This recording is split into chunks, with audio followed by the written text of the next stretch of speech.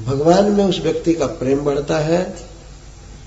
यही है जीव का जस, सबसे बड़ी कीर्ति यही, भगवान में भक्ति बढ़ती।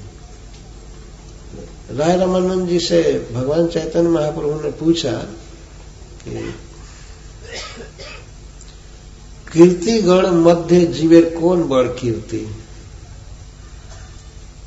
समस्त कीर्तियों में, जसों में किसी जीव का सबसे बड़ा जस क्या है, उसने क्या अद्भुत काम किया, महान काम किया कि उसका जस बढ़े।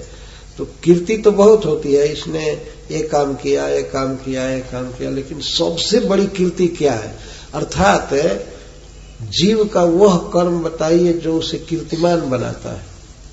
कौन सी सबसे श्रेष्ठ कीर्ति है? तो राय रामानंद जी कहते हैं, कृष्ण भक्त बलिया जहार है ख्याति। जिस व्यक्ति के विषय में यह लोक में फैले, देवता आदि भी जाने, सब लोग जाने कि यह कृष्ण का भक्त है, तो यही है जीव की सर्वोपरि कीर्ति।